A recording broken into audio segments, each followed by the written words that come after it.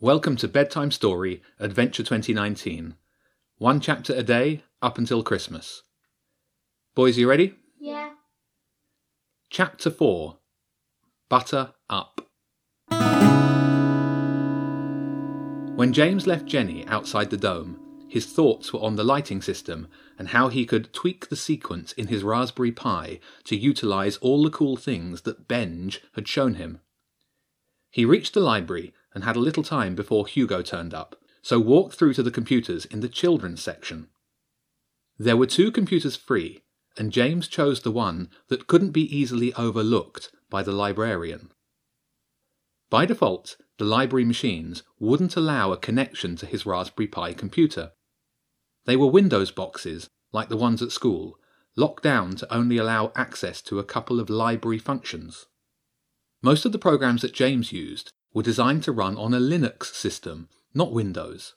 That wasn't a problem, as at school they used a version of Linux that ran off a USB stick. You plugged it in, restarted the computer, and it would run Linux. About a year ago, James had copied one of the school's USB drives and made a point of testing it everywhere he went.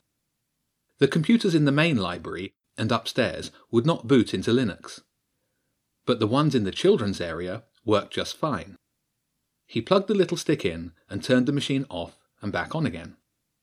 While he waited for it to restart, he opened his bag to get the Raspberry Pi out and saw Elf's box. He took both out, plugged in the little computer via a USB cable, and opened the wooden box. His eyes went straight to the silver nib. It was beautiful, and the dragon engraving, he looked closely at it, was very similar to the one on the door beneath the dome. The computer in front of him displayed the Linux login screen. James put the nib back in the box, switched his thoughts from the dragon to the lighting, and logged into the computer. Guten Tag, James!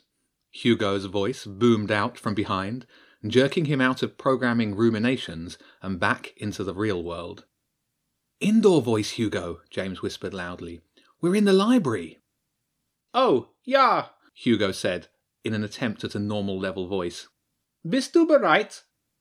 James shook his head.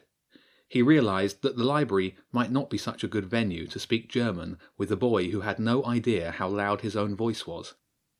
But it was better than sitting on his bed alone at home. Marginally. He unplugged his USB stick and Raspberry Pi and restarted the computer. "Let's go through to the big tables," James said, picking his stuff up and ushering the loud boy out of the children's area. Ja, sicher, Hugo said. An hour later, and James's head was filled with icks and fears and möchters. It was not flowing nicely off his tongue at all.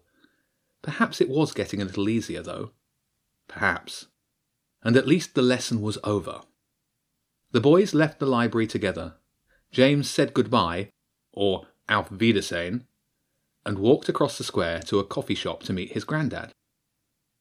Like always, the old man was late. It wasn't a malicious lateness, just an unapologetic 10 minutes later than they'd planned, for no good reason. Still, it was good to see him. The first thing James did was to explain that he'd lost his house key. "Typical kids," his granddad said with a wink. "I guess you'll be wanting to borrow mine." "Only for a minute, Grandad.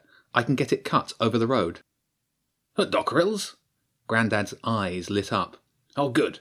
I wanted to see if they've got any radiator keys." "But you've already got at least 2, and you don't have any radiators. Your heating's electric." "Ah, yes, but you can't have too many. And you never know when they might come in handy. What if I'm round at your house, and the system pressure drops suddenly?" It only took a few minutes to get a new key cut, and James's granddad bought him a new keyring torch to go with it, as well as a nice brass radiator key for himself. "Never have too many torches, or penknives, or string." "Or radiator keys," James added with a smile. Rather than make his granddad walk all the way back out to the house, James wandered with him to a coffee shop on London Road. The old man promised to see him the next morning, but James knew that meant more like Sunday lunchtime. It was getting colder as James walked up through Preston Park. There were clouds drifting in from the north. He stopped when he was level with the old clock tower, half expecting to see Elf back from Tibet and in some kind of trouble. Or perhaps another old friend would jump down onto his shoulder and lead him towards adventure. He needed to talk to Jenny about Elf's letter and the silver nib. She would have an idea of what to do.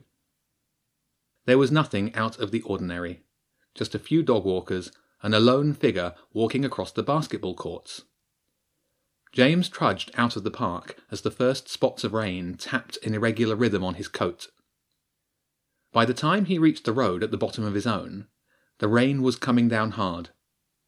He waited for a gap in the traffic to cross over and saw the lone figure from the park 100 yards away through the worsening rain. He knew it was the same person because of the way they walked, upright with their arms swinging in time. There was definitely something familiar about them. There was a gap in the traffic, and he took it. He reached the pavement outside his front door, already soaked, and took a last look up and down the street, giving No Tail or Elf or any other animal at least one chance to show up. The figure from the park turned into the bottom of the road, pausing in the burgeoning downpour, then ducked into the porch of a house. James realized why he recognized them. Even though the light was fading, he was sure it was the same walk he'd seen by the dome. It was the hooded man. James splashed quickly up the steps to his front door and got out his new key. The sight of the hooded man so near his house frightened him a little. Or perhaps it was just because he was home alone. He pushed the shiny new key into the lock and tried to turn it. It wouldn't budge. He glanced back down the road and saw a figure through the rain coming up fast toward him.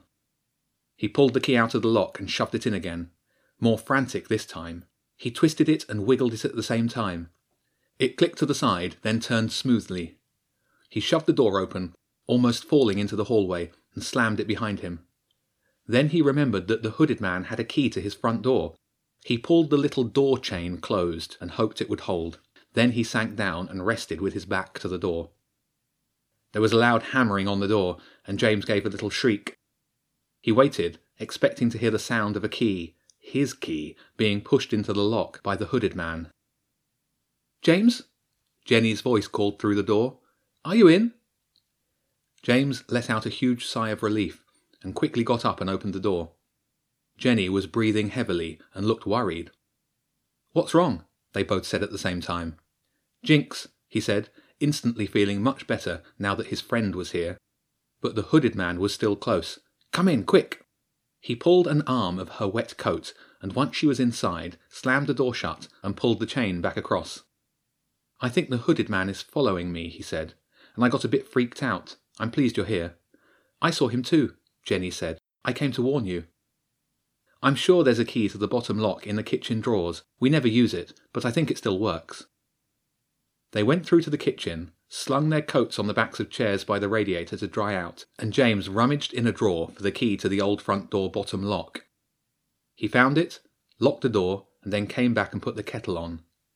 Jenny told him about being followed by the big crow, and its meeting with the rat. "You need to look at this," James said, putting Elf's wooden box on the table. "This was in the package. It's from Elf. She needs our help." Jenny opened the box and took the items out one by one. The Squidducken key, the tooth, the badger stone, and the Triple M key. "What's this?" She held up the silver nib. "I don't know," he said. The children were silent for a while. Jenny kept reading and rereading the letter and looking at the nib. James finished making tea, then popped up to his room to change. He came down with clean clothes on and a lanyard from his desk. He took the Squidducken key. It was heavy and cold in his hand, its familiar fish-like face staring up at him. He clipped it to the lanyard and then hung it around his neck and slipped it under his t-shirt. It felt good having it back where it belonged. Through the window he could see the rain was already easing off. "So she thinks there's a royal plot," Jenny said, "and some ancient stolen treasure. Any idea what that is?" "I hope you might know," James shrugged. He sat down and gave Jenny her mug of tea. "I don't like the timing," she said, still holding the letter. "It's right before the prince and princess arrive on Saturday. It can't be a coincidence. And why would she give back the Squidducken key and the Triple M key?" "I guess she doesn't need them anymore," James said. Or she thinks we need them more, Jenny said. And isn't the key to the air just a myth? There's something familiar about the dragon on the nib. It's so detailed. It looks Chinese, which fits with Elf's story at least. There was something about the way that Jenny said her last words that niggled James. You think she's tricking us again?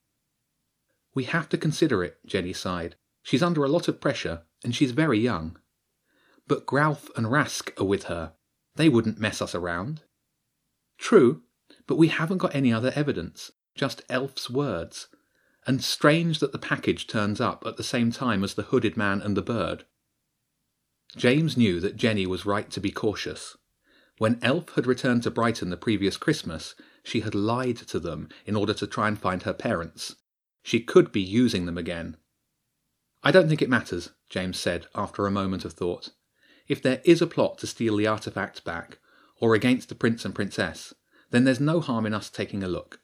And if we do stumble across the key to the air, then we can work out what to do with it afterwards.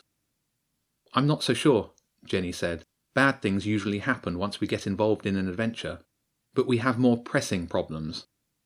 The hooded man? James said. And the bird. There's something about the bird, she said. When I saw it at the pavilion, it flew right past some other crows, and it looked different. Bigger, maybe. I think it could be a rook or a raven. And it didn't fly in a normal way. You know who would know about it, James said.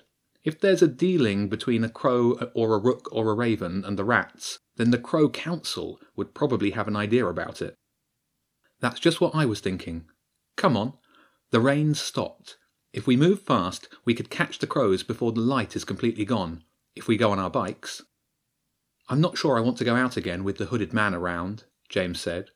But I don't want to stay here on my own either. Not now he probably knows where I live. Jenny got up suddenly. Is it likely that anyone else will try and come in while you're out? She asked. Your granddad, maybe? No, he doesn't really like coming up here, and I said I'd see him tomorrow. That's good, Jenny said. Have you got any grease? Maybe, he said. There might be some in the shed. Don't worry, Jenny said, opening the fridge. I have an idea. They got ready to leave, and Jenny scraped a tiny piece of butter on the back of a fingernail.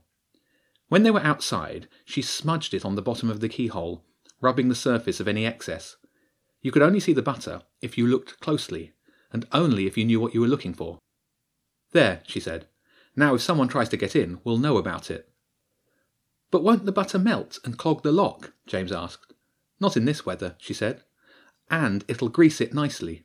My granddad said he used lard to grease locks years ago. James grunted agreement. He knew her granddad used to be a locksmith and had helped them out before. And at least they'd know if anyone tried to get in. When they left the house, James made sure the bottom lock was locked. He had put a couple of torches in his bag in case they needed them, along with Elf's box for safekeeping. He pulled his bike out of the coal shed.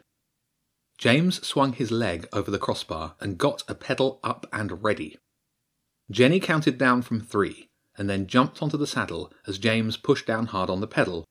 It was a wobbly start, but after a few pedal strokes they were going along fine. Jenny balanced on the saddle, James bobbing up and down in front of her, on the roads up to Five Ways. A few minutes later and they were outside Jenny's. Her bike was locked in a little front garden, and she dashed inside to grab the key and drop off her dance stuff. Then they were pedalling hard up the hill through Five Ways, toward the hill fort, and more importantly, the 12th hole of the public golf course. With any luck, the crows would be able to shed some light on the strange bird and the mysterious hooded man.